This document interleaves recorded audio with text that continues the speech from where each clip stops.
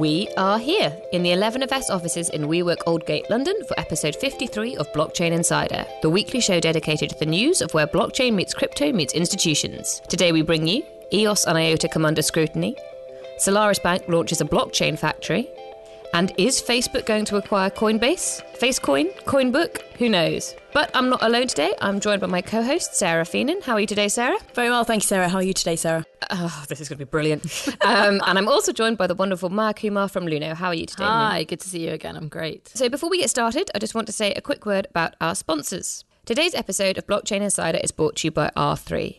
R3 is working with over 200 financial institutions, regulators, trade associations, professional services firms and technology companies to develop on Corda, its open source blockchain platform designed specifically for businesses.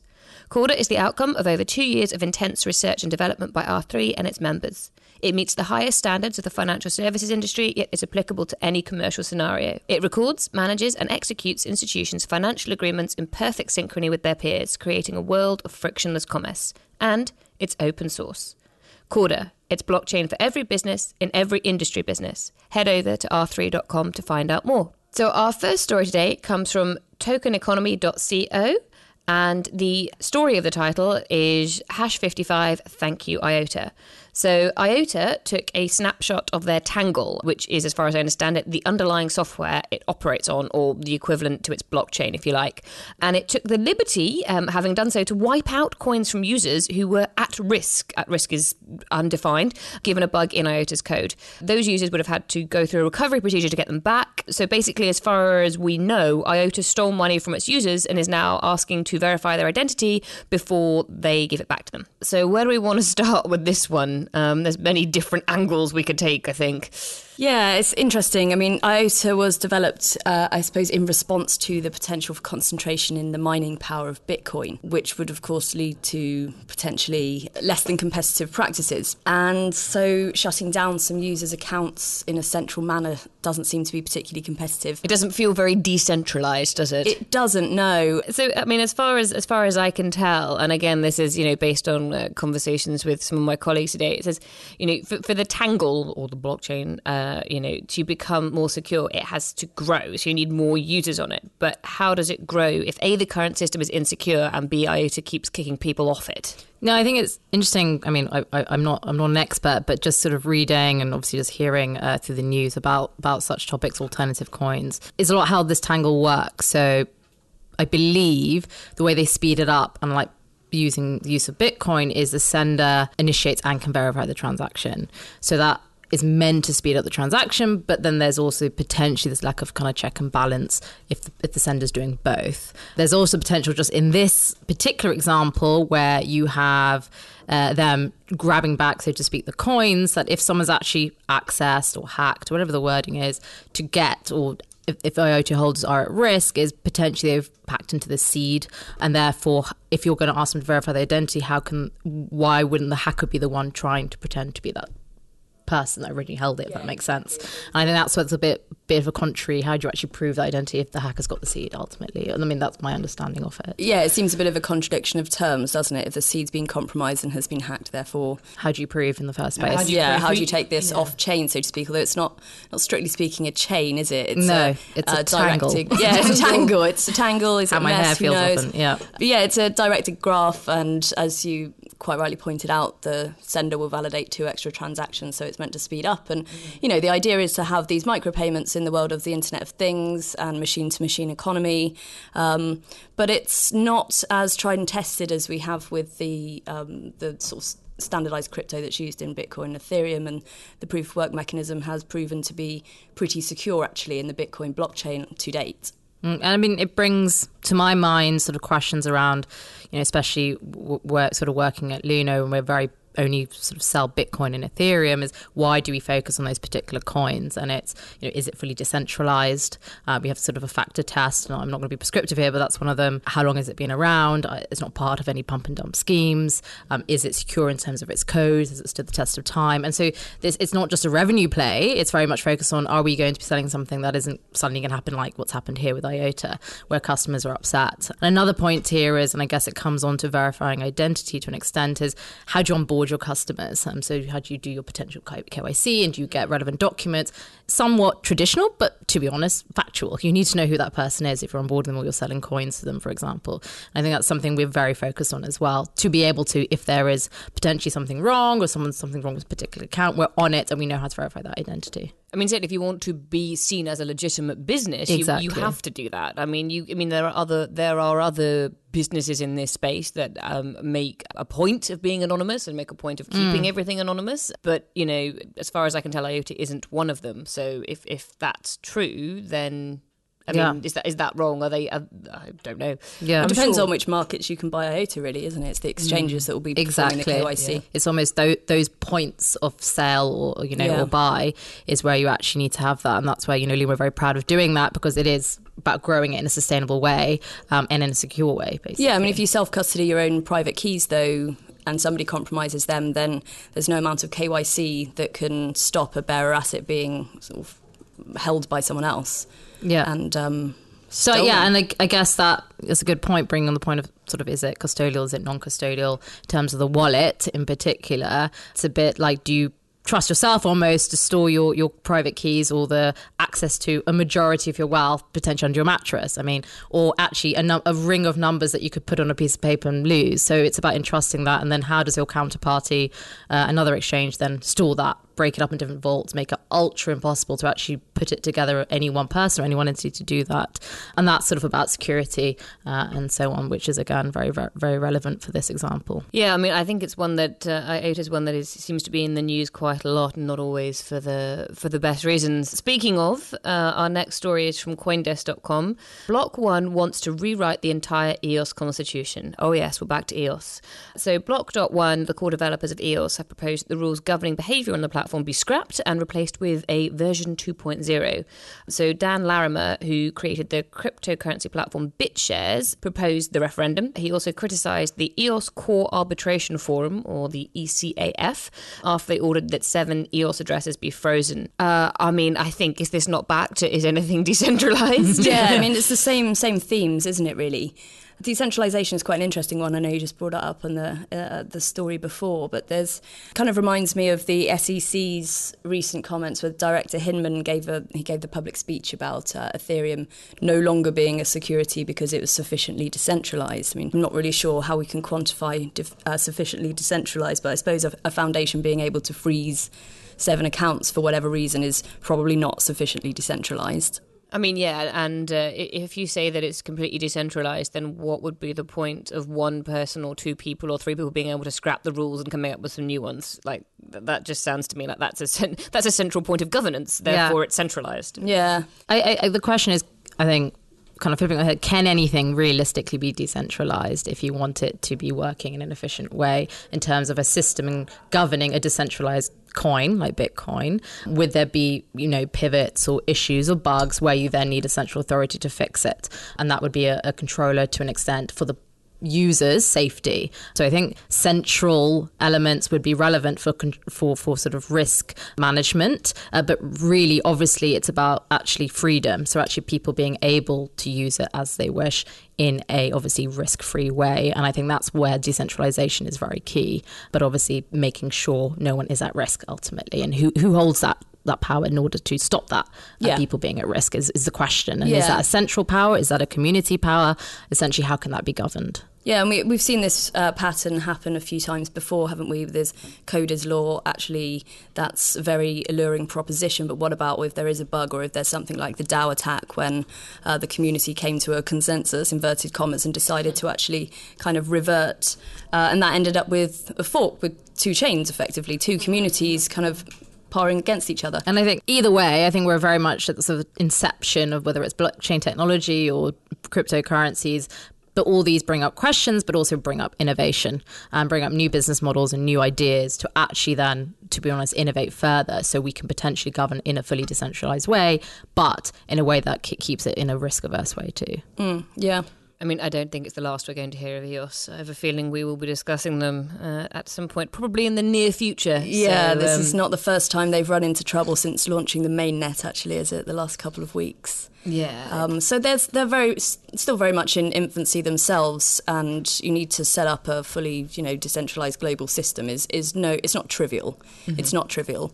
Let's not forget the $4 billion they raised over a year. But yeah, to be continued. So the next story is I think slightly controversial. It's from Bloomberg.com, and the headline is "Crypto Coin Tether defies logic on Kraken's market, raising red flags." So what Bloomberg said was, and I'm being quite clear, this is what Bloomberg said, unlike the price of Bitcoin, which fluctuates in tandem with shifts in trading volume, the price of Tether is inconsistently changed by large and small orders to buy or sell the coin.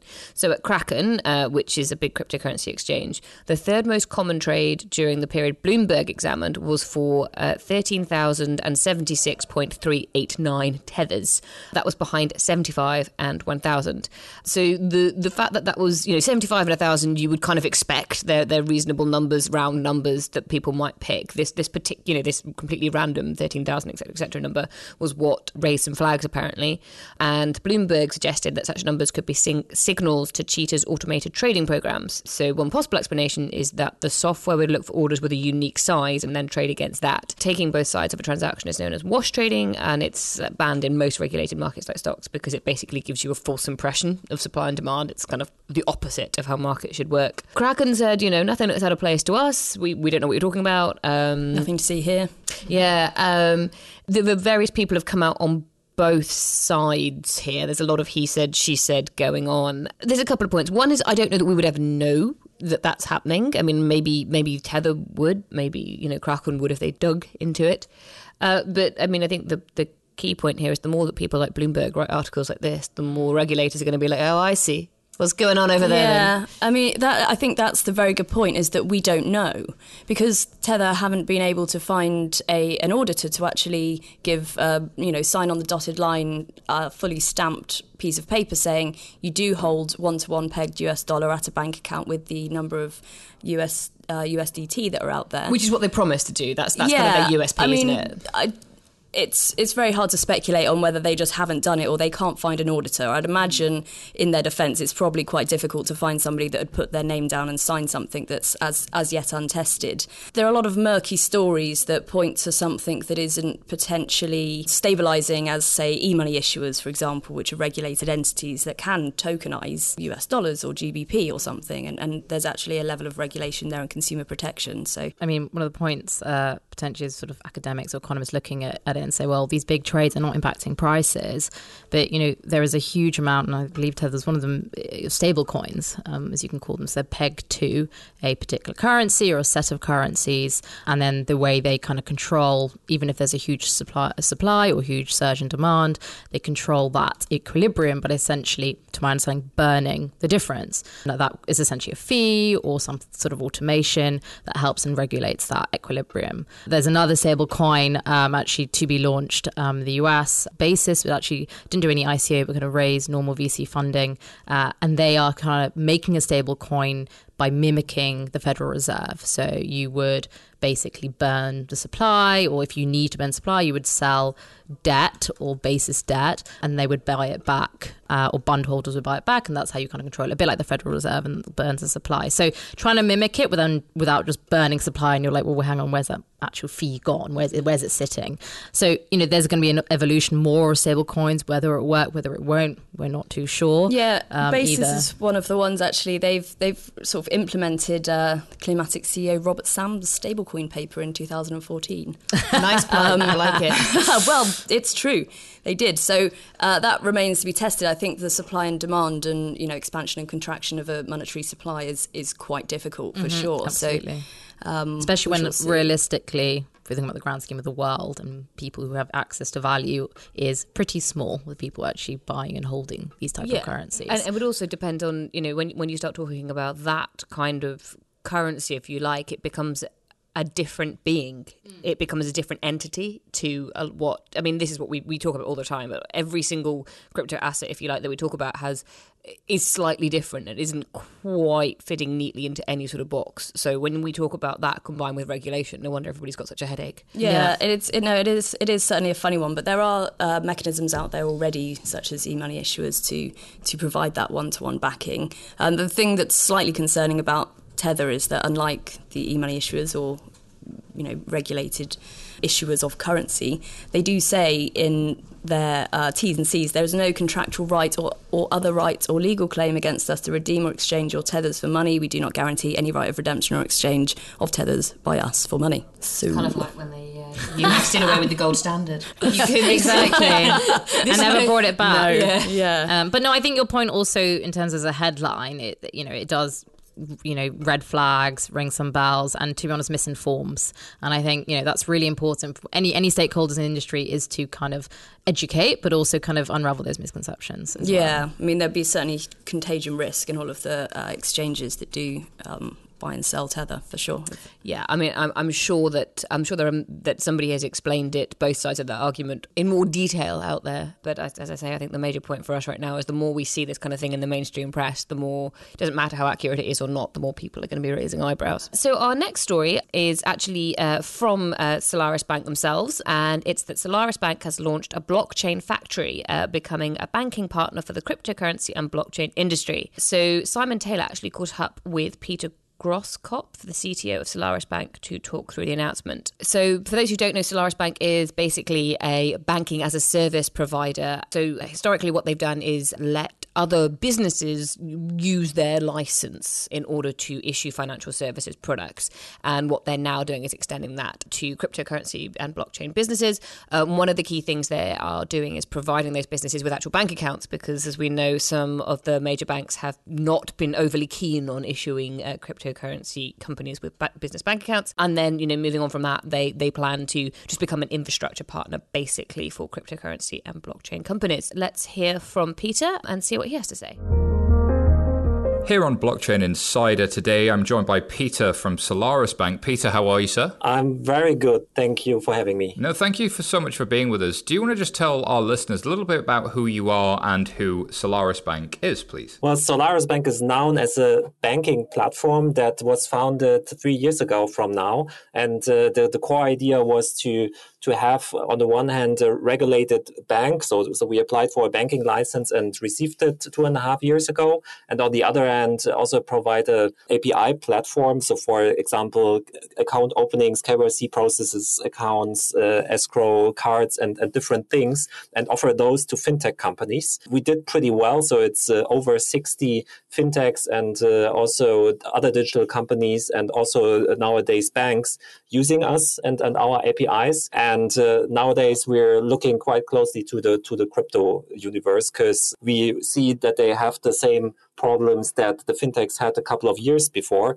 that they need to have a regulated partner, and that's what we're now doing. So when you say regulated partner, I think it's really interesting that you guys have a bank account and you've been providing services, effectively allowing other people to use you guys as a bank as if they were a bank themselves through APIs. So fundamentally, what's the product offering called that you guys have announced for the crypto space? So for the crypto space, we actually took a step back also from our initial plans, because our initial plan was to offer kind of a full also infrastructure platform for crypto companies, for example, containing wallets and so on. But we figured out that the biggest pain point that most players in the market have at the moment is that they just need a banking partner. And so, for example, to run their own operations on a bank account, like paying salaries and so on. And the other aspect is also to get fiat into the crypto ecosystem, like through pooling accounts and products like that. And as we have the banking license, as we are able to provide products like that, we decided that we're going to focus on this one.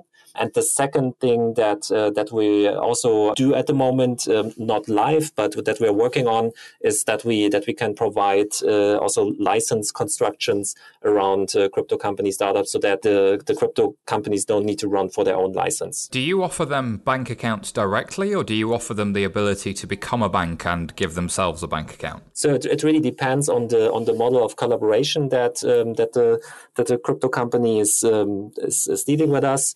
So it can be, for example, in the example of the pooling account, let's say typical relationship with us. So the companies integrate with our APIs and can use our escrow account for pooling funds and kind of build a bridge between the crypto and the fiat ecosystem.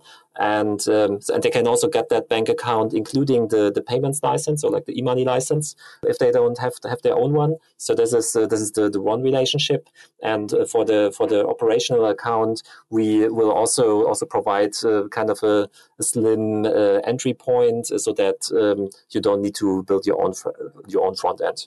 It's interesting. I'm guessing in order to get this approved, you've had to go through your own internal approvals and have conversations with regulators. Famously, your banking license is in Germany.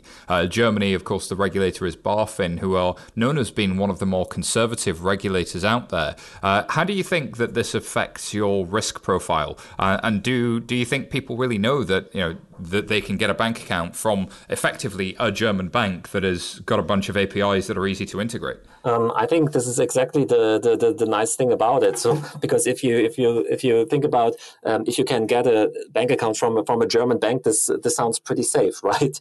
And so you were talking about the German regulator, and of course we are in close relationship with them, and we have many meetings, many recurring scheduled meetings with them anyway, to keep the relationship, and they visit us quite often here. So we also use these recurring meetings to discuss with them about our plans and our future plans. So I brought that example of the fintech companies a couple of years back when we were also in discussion with the BaFin. Kind of also saw that opportunity in having kind of a regulated institute that helps to regulate the fintech companies. So there is now the opportunity that we can do the same also for the crypto space. Peter, this sounds very exciting. Where can people find out more about Solaris Bank and your product offering? So we also published a subpage on our main webpage. So it's solarisbank.de. So you can find in the top level navigation so the link to the blockchain factory. So which is the unit that is taking all the focus on building products for the blockchain space. There's a contact form, so you can get in contact through this, or you can also write me directly through LinkedIn or through Twitter.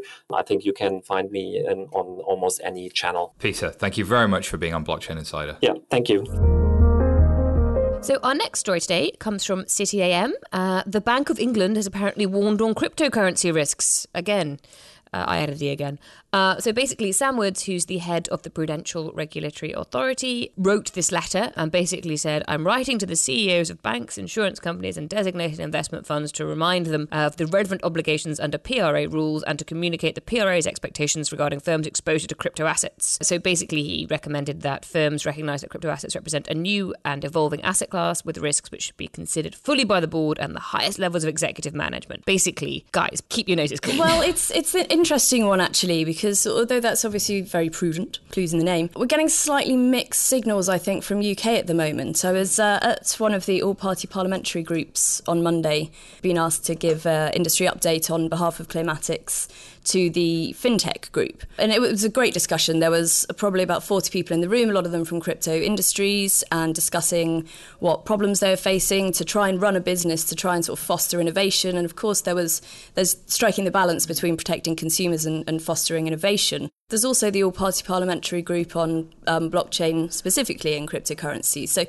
And I've seen from these groups actually a real drive forward towards fostering innovation. Obviously, there's the downside of these risks, but it just comes back to the regulation that already stands within the FCA, that, buyer beware, and it has to be regulated in the way that it should be regulated. But otherwise, it's the freedom for innovation, really. Yeah, but I think the point here, from my perspective, is that the PRA regulates, investment firms, insurers. Now, these are people who might be putting their clients' money into crypto assets. That is I think that is kind of, well, to me, that's what he's getting at here. He's like, you're running somebody's pension. You really shouldn't be doing, putting your money in this kind of fund, guys. So it's... Yeah, and I agree with that. And that's potentially because there has been that talk inside and outside rooms, general public, about institutions, potentially banks, actually set up trading desks, especially on Bitcoin. But I think it also sort of brings up a bit of a contrary opinion, which is we understand that it's high risk, like many assets are. We understand this is an unregulated risk, so slightly, obviously, more risky than a regulated one. However, that's not to say that regulation is still not needed, therefore, on these potential crypto asset investments. So if they flag that it's risky, like in any investment, but it's also risky because it's unregulated, well, let's talk. Like you're saying, a lot of these sort of government bodies or the UK Treasury Committee, who particularly been giving sort of talking to crypto platforms, Crypto UK in particular being one of them, sort of leading the group that obviously we know of. And that's something that I think is needed, to say, well, okay, there is that disparity, there is that obvious risk, but let's come together and let's talk about how do you regulate that risk for people, potentially insurers, investment firms, or just general individuals, to be willing to then take that risk if it's regulated. Yeah, for sure. I mean, I think I'm going to, I don't often take the regulator, and I do take the regulator side, in all fairness. That's the stupid thing to say, Sarah. The two things is, one is that, honestly, you don't want to hear about how much I love RegTech.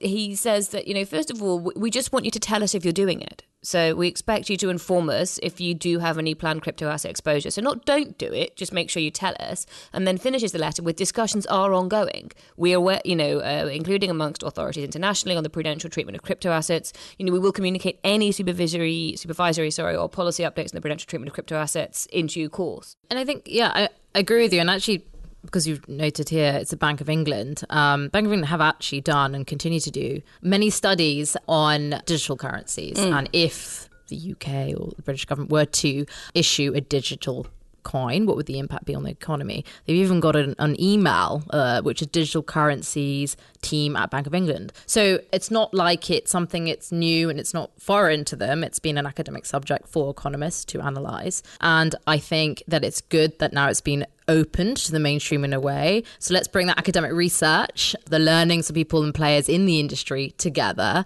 to actually build something sustainable for the future. For sure. And I think it's to bring up a point that you made as well, it's partly global. It's very difficult to regulate something in one jurisdiction that's naturally global by design. And there's Simon Taylor's Global Digital Finance that's absolutely nicely done in his absence. But there were representatives from there at the roundtable discussion on Monday, and it's incredibly important to actually have these discussions and come to some conclusion of what is not safe and what is risky and what will actually harm the consumer, for sure. And then there's also jurisdictional nuance. Yeah. Well, talking of, jurisdictional nuance, the next story is actually from Bloomberg again, and it's that the BIS signals cryptocurrency should be regulated like securities. So this is another regulator taking a slightly different stance. So, basically on the same subject, the Bank for International Settlements, their economic advisor and head of research, said that many cryptocurrencies should be considered the same as stocks and bonds on the basis that the majority are held for the purposes of financial gain, rather than, presumably, as mediums of exchange. He said, if people pay to hold the tokens for financial gain, then arguably they should be treated as a security and come under the same rigorous documentation requirements and regulation as other securities offered to investors for a return. I mean, they do manage to make it sound so wonderfully simple, don't they? Well, let's just treat them as securities, the ones people hold to make money on. Yeah, how are they going to determine that? Where does that leave other the ones people make money on, Sarah? Yeah, if you don't make money on it, then it's not an security. investment. Yeah, exactly. But you can offset it as part of your tax loss return. Yeah. But gains.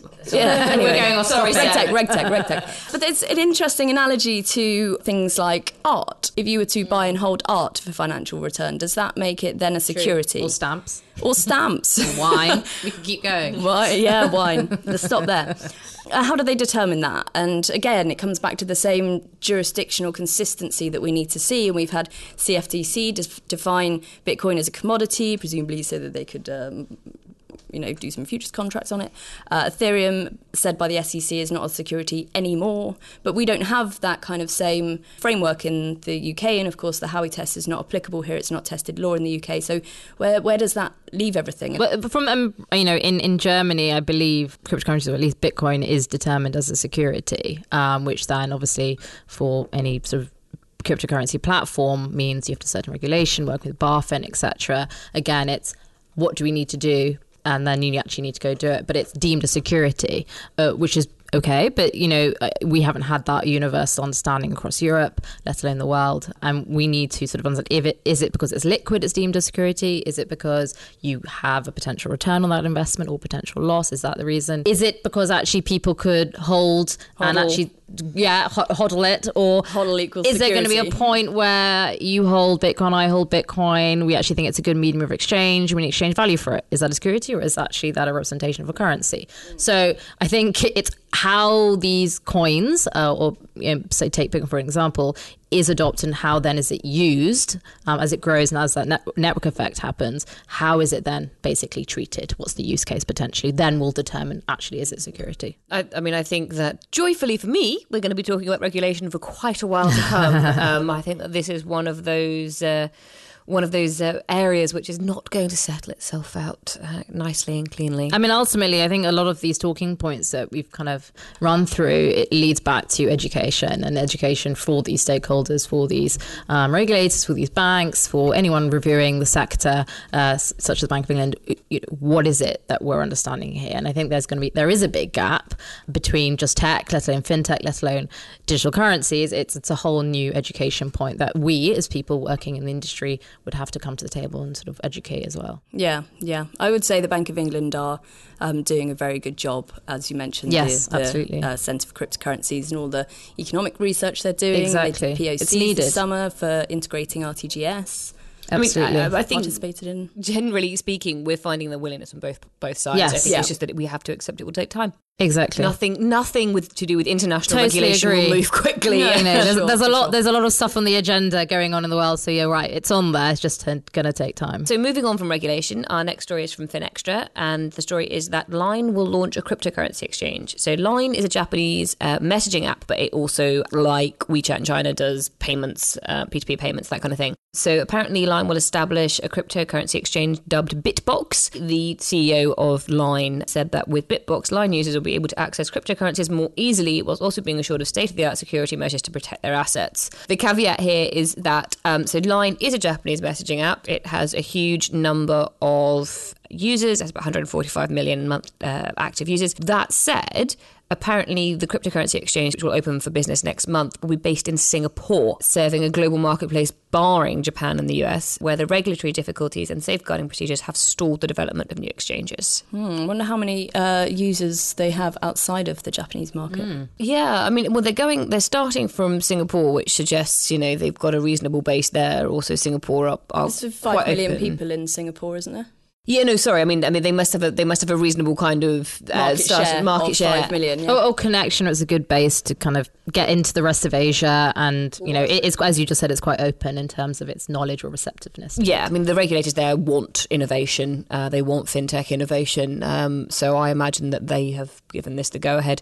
Yeah, it'd be interesting to know where Line's users are. I mean, my concern with any of these things, and I voiced it before, is it doesn't really matter where it is. If it is primarily a messaging app that is used by a wide variety of people to, there's a big difference between me paying you £5 back for lunch and allowing me to invest in crypto assets. I actually have concerns when people say we'll make it easier, and I'm always like, should it be that easy? I mean, there's making it easier, and then there's like putting it into WhatsApp. It's only crypto to crypto, very much like Binance is, so you have no fiat on-off ramp, so potentially precludes the problem of US dollar or Japanese yen on-off ramp, which might prove problematic.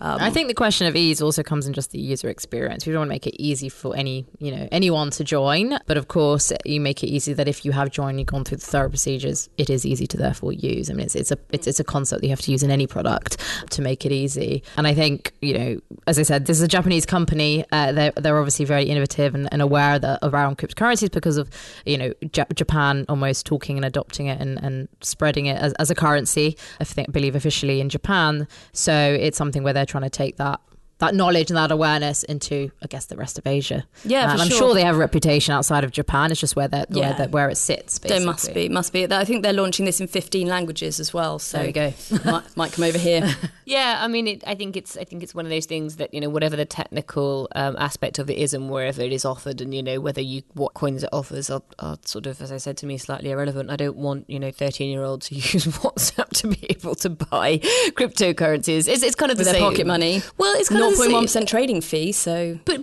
then doesn't it become, to me, the instant analogy in my head is like all those kids who play those, like, I'm going to sound so old here, these computer games, and then spend all their parents' money like online buying in-game add-ons. Like, do you see what I mean? Yeah, I think you're right, and kind of.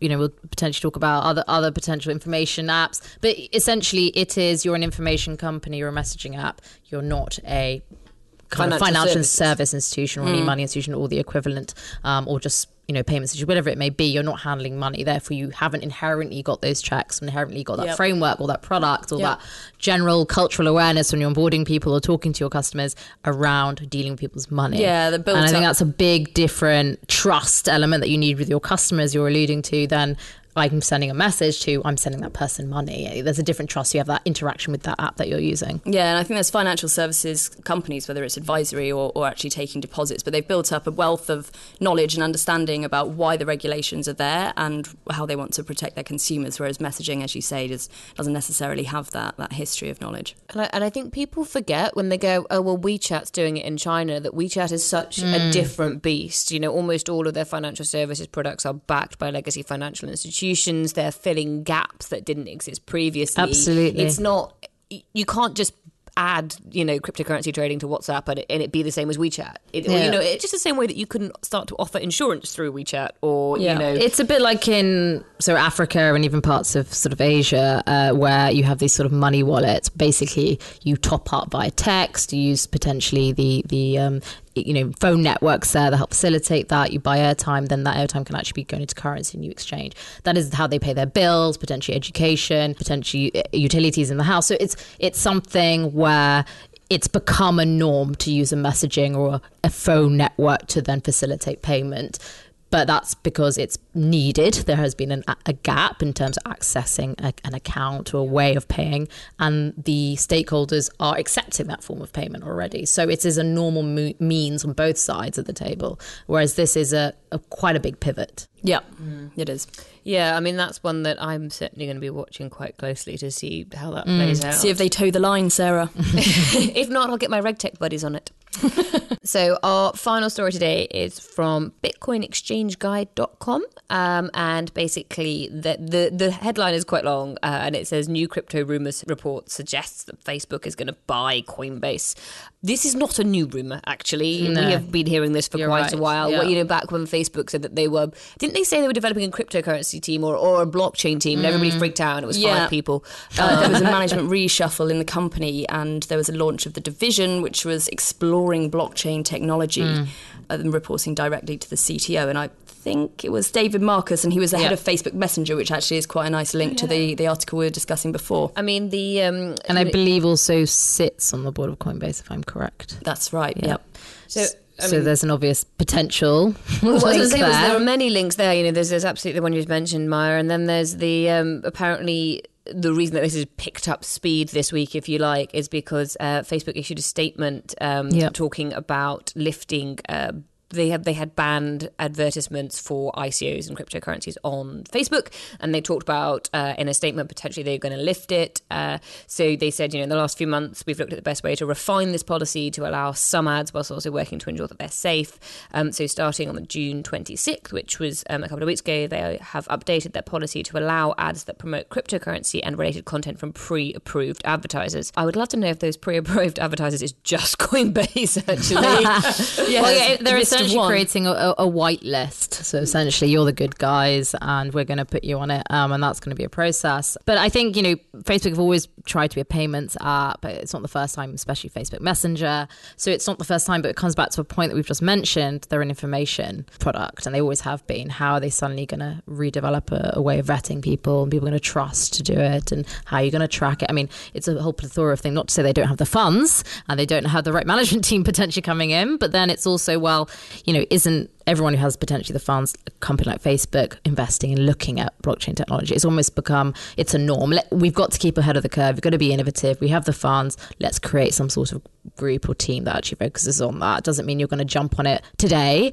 or suddenly buy one of the biggest, exchanges, etc. But it doesn't necessarily mean it's something that it will preclude them. But I don't think it's going to be imminent. It's just a development. And I think a lot of companies are following that direction. Yeah, I mean, to pick up on something you just said there about trust, I don't know how many times you've noticed adverts on bus stations saying, fake news is not our friend from Facebook. So Facebook have been doing their own advertising and trying to clean up. Big double page spread. Yeah, exactly. So they've been mired in scandal quite recently for fake news, and not that advertising a legitimate crypto exchange obviously is fake news. I'm not trying to say that. However, as we've discussed in the rest of this podcast, and as multiple discussions have been had, this isn't defined globally. There's not a taxonomy for crypto assets. There's not any consistent regulation. There's different jurisdictional responses to all of this. There's potentially no age checks at some of these regulated things. What if that's something? What if they... What if? Yeah. Obviously, this is just a rumour, but there's a lot that I think maybe now is not the right time to start reintroducing ads for crypto. Yeah, I mean, obviously there's two parts to the story. There's the ads, and then there's the rumour itself. I mean, it feels to me slightly unlikely that it would happen anytime soon that Facebook would purchase Coinbase. Not that, as you said, I don't think they have the funds or probably the desire to do so. But as you just said as well, to me, the ad point ties into them. Actually, they're focused on cleaning up house. So why would they then go into this huge acquisition? It's not quite like buying WhatsApp, where it ties into something they already do. So exactly. WhatsApp is a messaging platform. Facebook has a messaging platform. All right, I can see the synergy there. Facebook, people just post pictures on Facebook. Facebook buys Instagram. Again, okay, that is all to me quite logical. The Coinbase one feels like such a jarring move, unless it's an investment, unless they're buying it to leave as is to run, which is possible.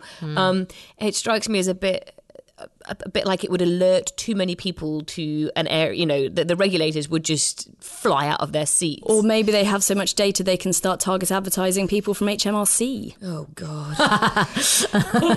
Well, the opposite is, does Coinbase want to be acquired by Facebook? I mean, that's the other question. I mean, would they rather IPO? Would they rather wait? I mean, there's a lot of questions you can say. I mean, I know Snapchat resisted, I believe, Facebook's acquisition, and then I don't believe got such a good offer on their IPO, essentially. But so it's a question for ultimately the person, or the company rather, being acquired. Is this what they want to do? So it's not just a one-way sort of focus, but it's interesting potentially the way Facebook is acquiring or hiring the type of people to look at blockchain or potentially crypto. Anyone know what Facebook's share price has done since that news was leaked? Potentially gone up, maybe. I don't know. We should have looked that up. We should check. I mean, so that is it's a really interesting story, and I think there's a lot of meat in there. But again, we can't really do anything until we know whether it's true or not. Yeah. So with that, we will have to move on to stories we did not have time to cover. So CoinDesk.com had a story which was China's crypto ratings index puts EOS in top slot and drops Bitcoin. It's deep intake of breath there all round. I think there's a GIF for that somewhere. Wired had a story that said blockchain was always a religion and now it's got its own church. Nobody is surprised by that. Cointelegraph had a story which was exclusive. Binance set to launch its first crypto fiat exchange in Uganda. Interesting move. And another story from CoinDesk, which was a $700 million cryptocurrency called Ontology is about to go live. So that's one to watch out for. So now on to our tweet of the week. Tweet, tweet, tweet, tweet. It's the tweet of the week. So this week's tweet of the week comes from @Matt D. Lockyer, and it reads, I personally am willing to publicly say that I find current accredited investor rules of many countries which allow only millionaires to invest in securities very unfair and plutocratic. And he was quoting Vitalik Buterin there. I mean, yeah, I agree.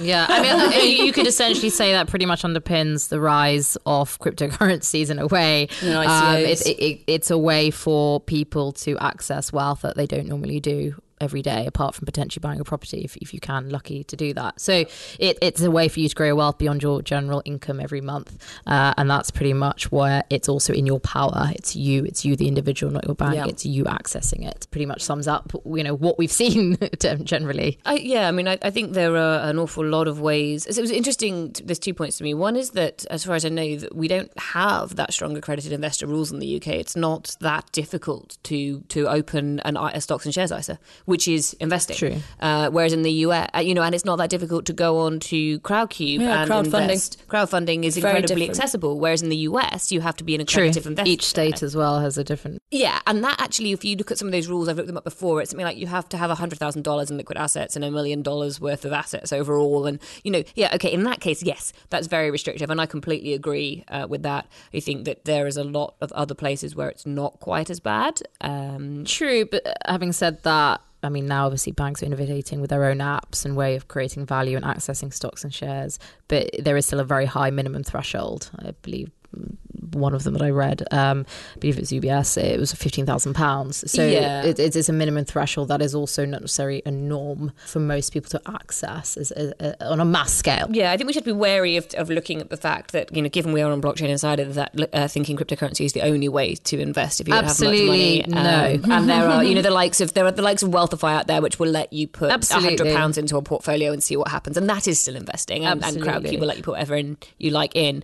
That said, if Vitalik is the man to get the US to sort their rules out, or at least just have one set of rules for every state, then that would be no, absolutely. There's no guarantee, and definitely no guarantee in crypto assets in terms of investing. I think it's more the accessibility to it, and people have to take their own risk and judge their own risk appetite and where they are personally financially to take that risk. And I think that's ultimately the question for any asset, especially the riskier ones, of course. And it goes back to education. It goes back to making sure every investment has don't invest more than you can afford to lose, and cryptocurrencies are no different. Yeah, capital at your own risk, etc. For all those apps, absolutely. Just before we go, 11FS, the company that brings you this podcast, are a challenger agency who help banks, asset managers, FMIs, and anyone with a challenge in blockchain or DLT to achieve more.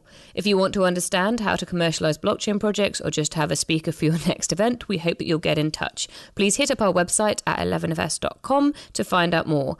So where can people find out more about you, Sarah? Do you perhaps have a Twitter handle you'd like people to know about? I do, yeah. You can find me tagged in almost every one of BChain Insider's tweets at Seronimo. Sorry about that. No, not a problem. You can also tweet us at Clearmatics, or go to clearmatics.com or github.com/Clearmatics. And how about you, Maya? Yeah, absolutely. On Twitter, it's at LunoMoney, and on Facebook, it's LunoGB. Those are kind of the most active social channels. And of course, come to our live chat where you can ask us live agents questions at any time and learn more. Perfect. Thank you so much. So I also have to thank our amazing production team here at 11FS, Laura Watkins, our producer, Holly Blackstill, our editor, and our assistant producer, Petra Barisha. Thanks for listening. If you like what you've heard, subscribe to our podcast and leave us a review on iTunes. Those reviews do help us so much. Please spread the word. Tell all your friends and colleagues to listen to you. We will have more Blockchain Insider next week. Goodbye.